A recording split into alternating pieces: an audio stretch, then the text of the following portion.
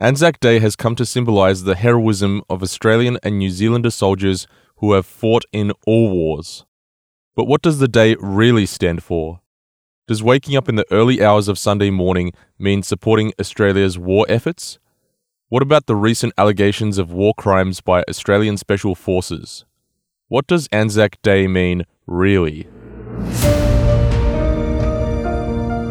Welcome to Signs of the Times Radio.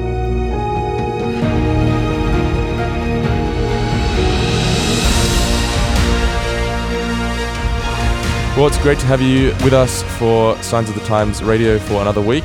And this week I have a special guest with me, and that is Professor Daniel Reynaud out of Avondale University College. How are you doing, Daniel? I'm doing very well, thank you. Now, it's great to have you join us. We've had you join us in the past as well, talking about faith and soldiers during the war and certain other topics, because you have a history background. Is that correct? That is right, yes. I'm a historian. And you've written numerous books as well, right? I have published a few books on ANZAC themes, yes.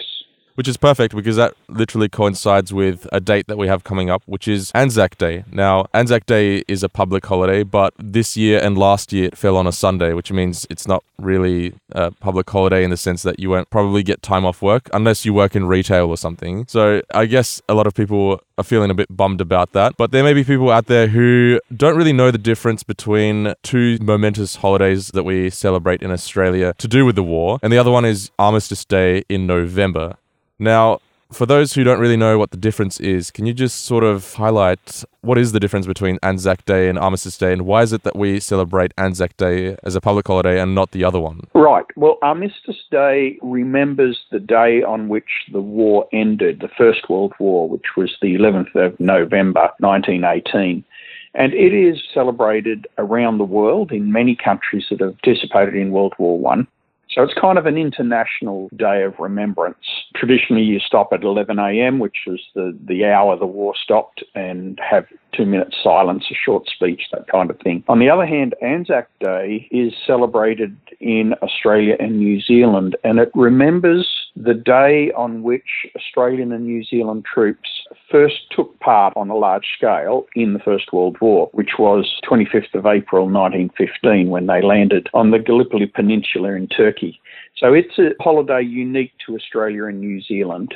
And in New Zealand, well, it's something you mentioned in your article that in Australia we take ANZAC Day quite seriously, and as they do in New Zealand, but it doesn't seem to be as significant for them as it is over here. Is that a correct statement? Probably the New Zealanders haven't made as much of ANZAC Day as Australians have. In Australia, ANZAC Day has evolved to be probably our most important national holiday, whereas in New Zealand, while ANZAC Day is incredibly significant, it hasn't quite achieved the same status as a defining national symbol that it has in Australia. So, for example, Waitangi Day in New Zealand, while it has its controversies, is still a much bigger event than the equivalent in Australia of Australia Day.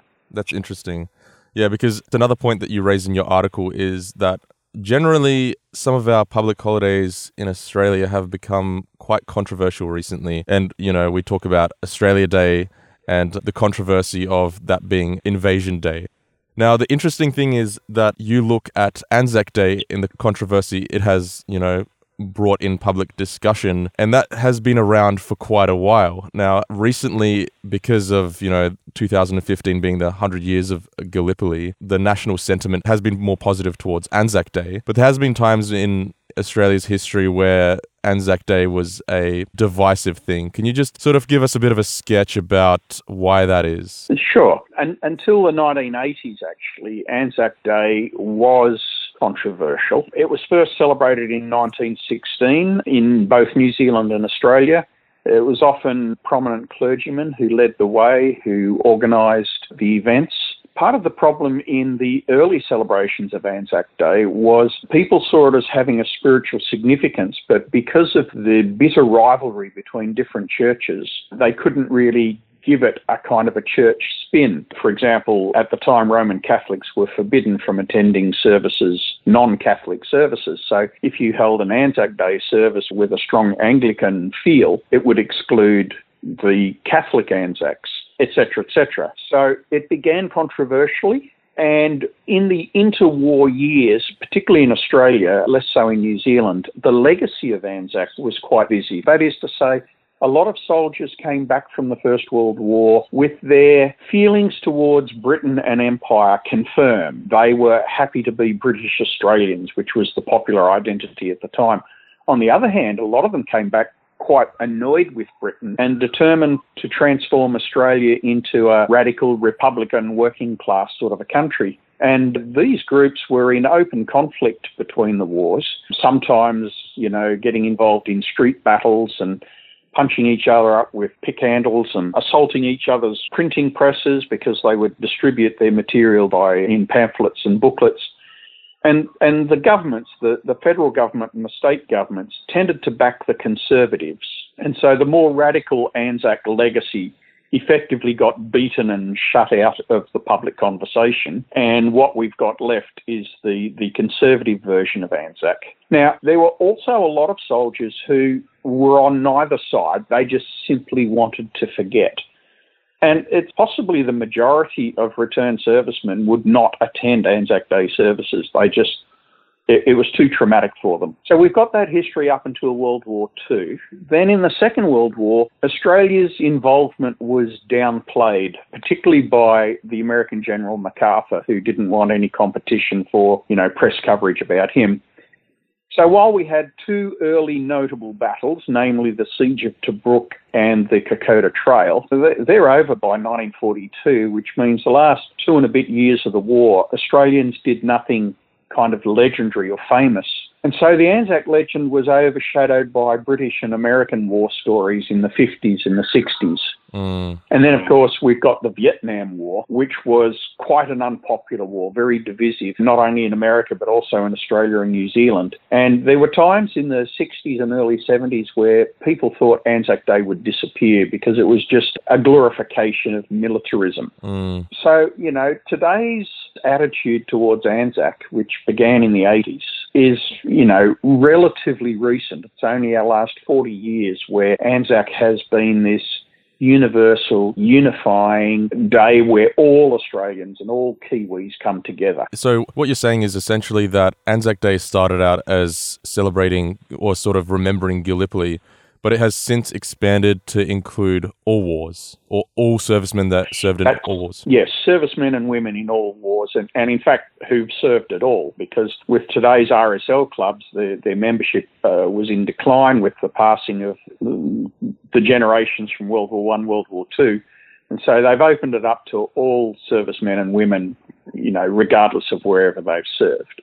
Okay, that's interesting. And it's really interesting what you mentioned about the Vietnam War, because I've done quite a bit of research into the Vietnam War myself. In fact, I met with a veteran once, and he told me about how when he came back from the Vietnam War and landed in Sydney, the Australian public were throwing tomatoes at the servicemen because the war was so unpopular. That was the sort of the rise of media. So people, journalists were given unprecedented access to record things that the public didn't or weren't ready to see. And as a result, it sounds like ANZAC Day was unpopular in those moments. Is that correct? Yes, not universally unpopular, but certainly there was a widespread feeling that we didn't want to celebrate a day, that marked our military adventures overseas. The Vietnam War tainted the ANZAC legacy.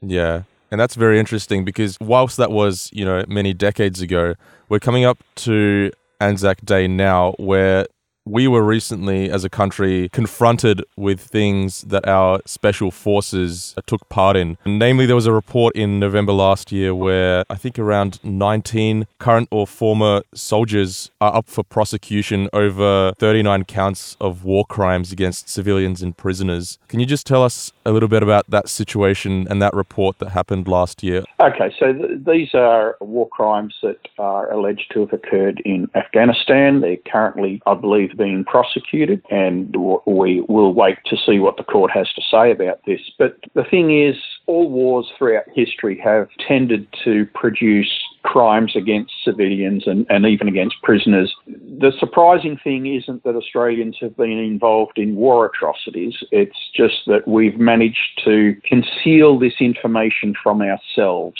It was information we didn't want to know. And so, historically we focused on German war crimes or, anybody else but me kind of attitudes. But if we are to be honest, we do need to recognise that some Australians in the wars that we've been involved in have committed war crimes.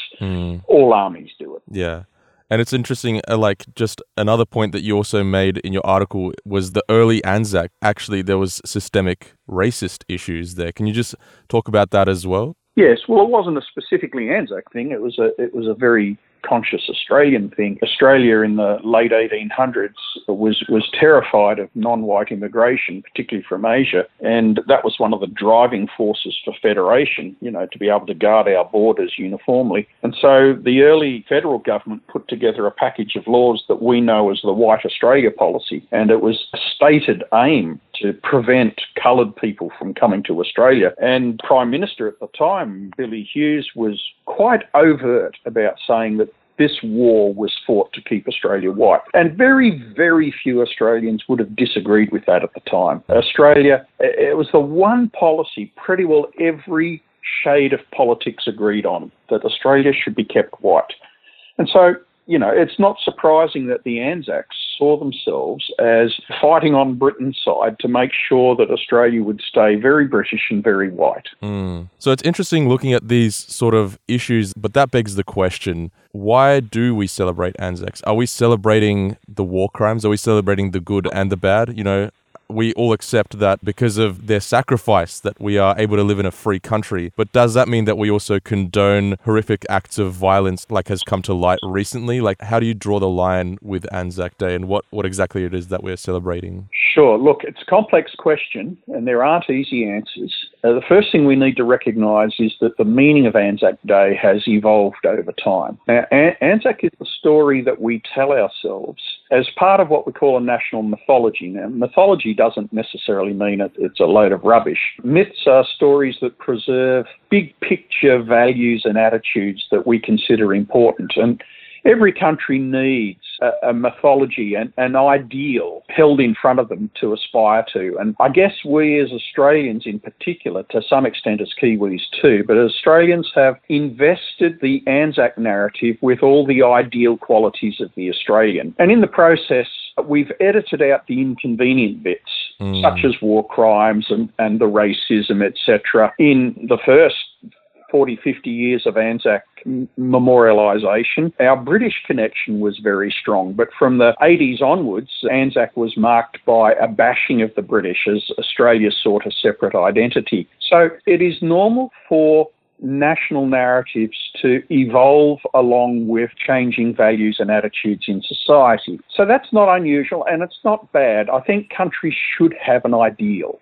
And ANZAC is a convenient one. Perhaps what we need to do in memorialising ANZAC is to remember that when we create a national myth that embodies our idealised values, we should remember that there's a gap between that and what actually happened. So, for example, in the real ANZAC narrative of World War I, World War II, Korea, all the other wars we've been involved in, there were soldiers who were incredibly noble and self-sacrificing and decent, and there were some who were, to be frank, downright crooks who behaved badly, who were irresponsible. It's the good, the bad and the ugly all mixed up. And we can make a mistake in assuming that the idealisation of ANZAC, which we do on ANZAC Day, equals the actual history. They are two separate things. And I think there is a call for us to recognise both the very best in Australian values, which comes out through ANZAC Day,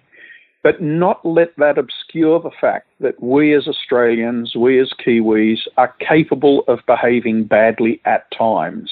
We need that kind of memory so that we don't gloss over our mistakes and then repeat them. That's really interesting about looking at idealistically. I was actually talking with a Jewish friend of mine recently because I have a Polish background.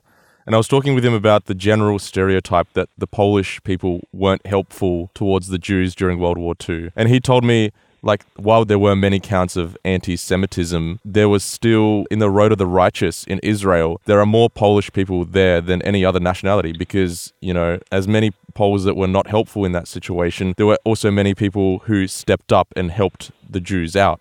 Now, it's interesting what you're suggesting to sort of, when we look at Australia's war history, not to just remember, you know, the sacrifices that were made, but also to remember the atrocities that happened. Yes, not as something to be put in our national ideal, but as a reminder that even we who think well of ourselves are capable of atrocity if we're not forever vigilant about what it truly means to be Australian. It was interesting for my fiance because she is from Poland, and in Poland, when they remember the war, it's a very different celebration to Australia. She says that you don't see people out on the street. The mood is generally somber and people just are meek rather than sort of celebrating. Whereas in Australia, we see it, like you said, that the ideal of Australian culture, that these lives were sacrificed on our behalf. That stems in part from early Australian history. You see, when we were founded as a European settlement, as a British settlement, the majority of the early settlers were convicts, people with a criminal background. And the feeling was at the time that criminality was hereditary. And people were worried that the British race in Australia had degenerated. And others said, no, it's got better. And they all saw a war as a way of testing the national character. Had the British race got better or got worse? And so when the first reports came through, triumphant British reports of Australian heroism and success at Gallipoli, Australians were relieved, unbelievably relieved, because it proved that the British race hadn't gone backwards. And so they saw the war as a genuine test of true British Australianness. And that's where the significance of ANZAC Day came in. You know, it was crucial that we felt good about ourselves, and the successful landing made us feel good about ourselves. I mean, ultimately the campaign was a failure. But ever since then, we've remembered ANZAC Day as central to us having faith in ourselves. Of course, for Poland, the war was quite a different event, the same as in France. The Second World War is filled with shame and anguish, with defeat and a lost face. Whereas for Australia, ANZAC Day represents the establishment of our identity on the international stage. That's a very interesting point. Now, with ANZAC Day coming up, obviously, there may be people out there who have issues with the very concept of celebrating war, people who probably believe in a sort of a de-escalated approach. Now, is there a value in celebrating ANZAC Day, even if you don't believe in what it represents as far as the very act of war? Yes, I think there is. And by the way, war is always evil, but sometimes there is a greater evil. For example, I think most people would agree that fighting Hitler or fighting Japanese aggression was a good thing. Not that war itself is a good thing, but that the war in itself was less terrible than not addressing this greater evil. So we can't automatically dismiss war as always wrong. There are times where it is necessary to prevent something greater. And, you know, that's a grey line. Where does that occur? You know, we tried to justify the war in Afghanistan on the basis of weapons of mass destruction, which we later found out didn't exist. But all wars are fought with some sort of moral justification. How do we celebrate ANZAC Day? We do need to remember that these men and women fought in good faith for values that they held at the time,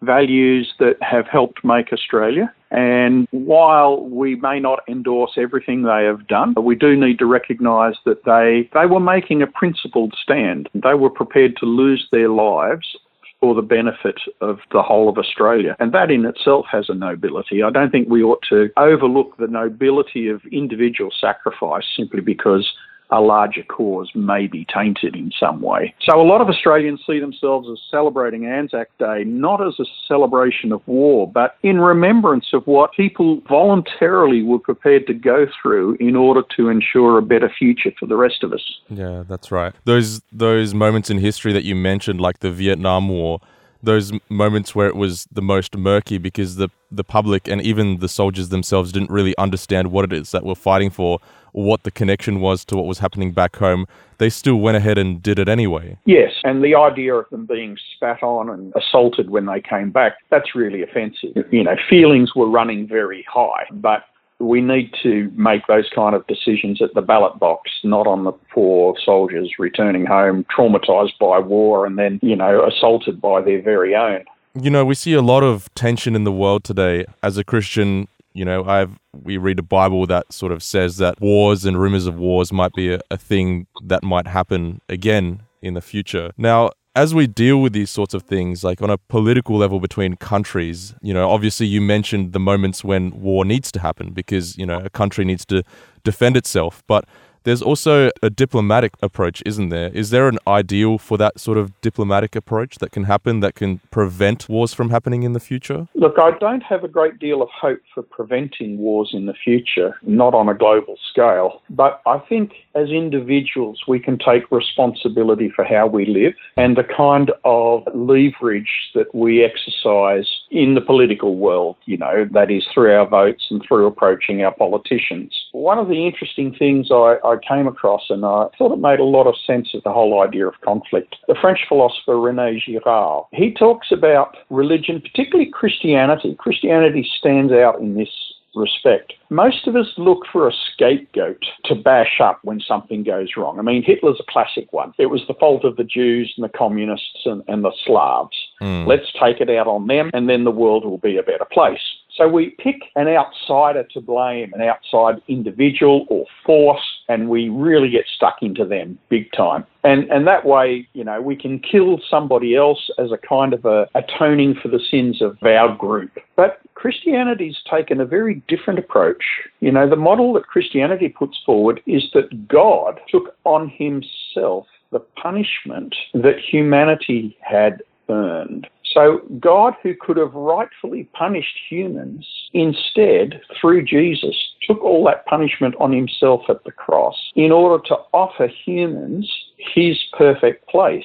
And that's an incredible diffuser of hostility. It is unjust in the sense that it's the good guy who copped the punishment. But he didn't cop it because somebody else dumped it on him. He chose to take it as a pathway to peace. And I think that's a model for us in our lives. We might not be able to bring about world peace, but if we're prepared to absorb some of the evil around us without retaliation, by giving grace when we're offered violence, at whatever level. Not an easy thing to do, but it's a matter of great courage. My own father, who lived through World War II in Vietnam when it was a French colony, and then fought the Vietnamese in the war immediately afterwards, was a great fan of the Mahatma Gandhi's philosophy of non-violence. In fact, in the middle of a civil war, when he was being shot at on a weekly basis, he gave away all his weapons, prepared to die, to demonstrate to the Vietnamese that he had no hostility towards them. And his theory was that if we didn't fight back, there would ultimately be a victory for justice, that evil is brought undone when it is confronted with grace and goodness and kindness. Now, it's not a cheap option. It's not an easy option. It is the most costly option, but I believe that it is ultimately the most effective one. Yeah. And there's some interesting examples in history of people as well who were in wars. Like, for example, Desmond Doss, a very famous example of a man who held to Christian ideals and refused to bear arms as a result. And, even though he was, belittled by his peers, he ended up saving many lives as a result. Like, there are those stories in history too, aren't there? Yes, and we can see some of them on the international scale. I think the example of World War I and World War II are very instructive. Sometimes we have to fight a war to stop a war, but you can't make peace through a war. You can't hit somebody into agreement with you. They might submit to you, but they'll be resentful. So at the end of the First World War, the French premier in particular, the French president, Poincaré, was absolutely determined to gain revenge on the Germans. After all, it was the second time in 40 years that Germany had invaded France. And so he insisted on a very retributive peace treaty, the Treaty of Versailles. And this aroused tremendous resentment in Germany and, in fact, directly fueled the rise of Adolf Hitler. So, ironically, the peace treaty was one of the major causes of World War II. And Hitler was able to gain leverage over the German people by appealing to this sense of injustice. And there was an injustice in the Versailles Peace Treaty. But at the end of the Second World War, the Americans seem to have learnt something, and led by their Secretary of State, they instituted a plan to revive the economies of two of the countries they'd flattened, namely Germany and Japan. Now, of course, they were doing this to make sure that they were American allies instead of flipping over to the communist Russian side. But nevertheless, you can hardly think of two more stout and reliable American allies than Germany and Japan, which were rebuilt with American money at the end of the war. And it shows that once we've won a war, we then need to invest a lot into winning the peace. Let's extend every help and every grace we can to those we have defeated to restore their way of life and ensure that they have a safe and peaceable society in which to live. Well, I mean, that's an incredible approach, one that is, understands the complexities and seeks to help rather than just vindication. And indeed, some of the things that you mentioned about understanding the complexity of ANZAC Day is absolutely fundamental, because it is only through understanding our mistakes that we can look to rectify those rather than to sort of hope or wish that they didn't happen, to understand that, but still to look forward to sort of a brighter future, and also still not to dismiss all the heroic sacrifices that were made because of the few who committed evil acts. So I really appreciate that you've shared some of those stories. Well, I think it's relevant to Australian society in the immediate. I mean, let me mention just a couple of sources of friction in Australian society today. That is anti-Muslim sentiment and anti-Asian sentiment. The Muslim sentiment because of a reaction to, violent jihadist Muslim behaviour, which is perpetrated by a tiny minority of Muslims. And the second, anti-Asian sentiment accentuated through the COVID crisis. Do we really create a better Australia by picking on Australians of Muslim faith or of Asian origin? Or do we simply perpetrate the suspicion and the fear and the hatred when we behave that way, And that's not to say if all Australians treated the rest of Australians nicely that everything would be sweetness and light, because evil walks this country too, regardless of race or ideology. We have, we're flawed human beings and we do the wrong thing. But hitting back when we've been wronged is to guarantee that the violence continues. And we need to reach out to the hurt communities in Australia and offer a peaceful hand, a helpful hand, one that seeks to heal and to restore rather than to beat up. And those are some incredible practical steps that you're talking about. Rather than just, war is, above and beyond us, it's at a global political level. We have a influence on culture, and those steps that you mentioned of, seeking to heal division in our own backyards, on our streets and with our neighbors, those are some practical steps that we can take that can, seek to heal rather than to, spark division. So those are some great steps that you mentioned there. Well, thank you so much, Daniel, for joining me this week. It's certainly very insightful for myself and hopefully for our audience too. And hopefully we'll have you join us again sometime in the near future. I look forward to that.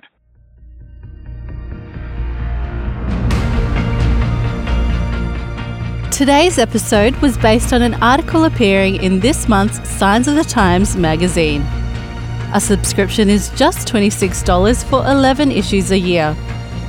To find out more, visit signsofthetimes.org.au in Australia or signsofthetimes.org.nz in New Zealand.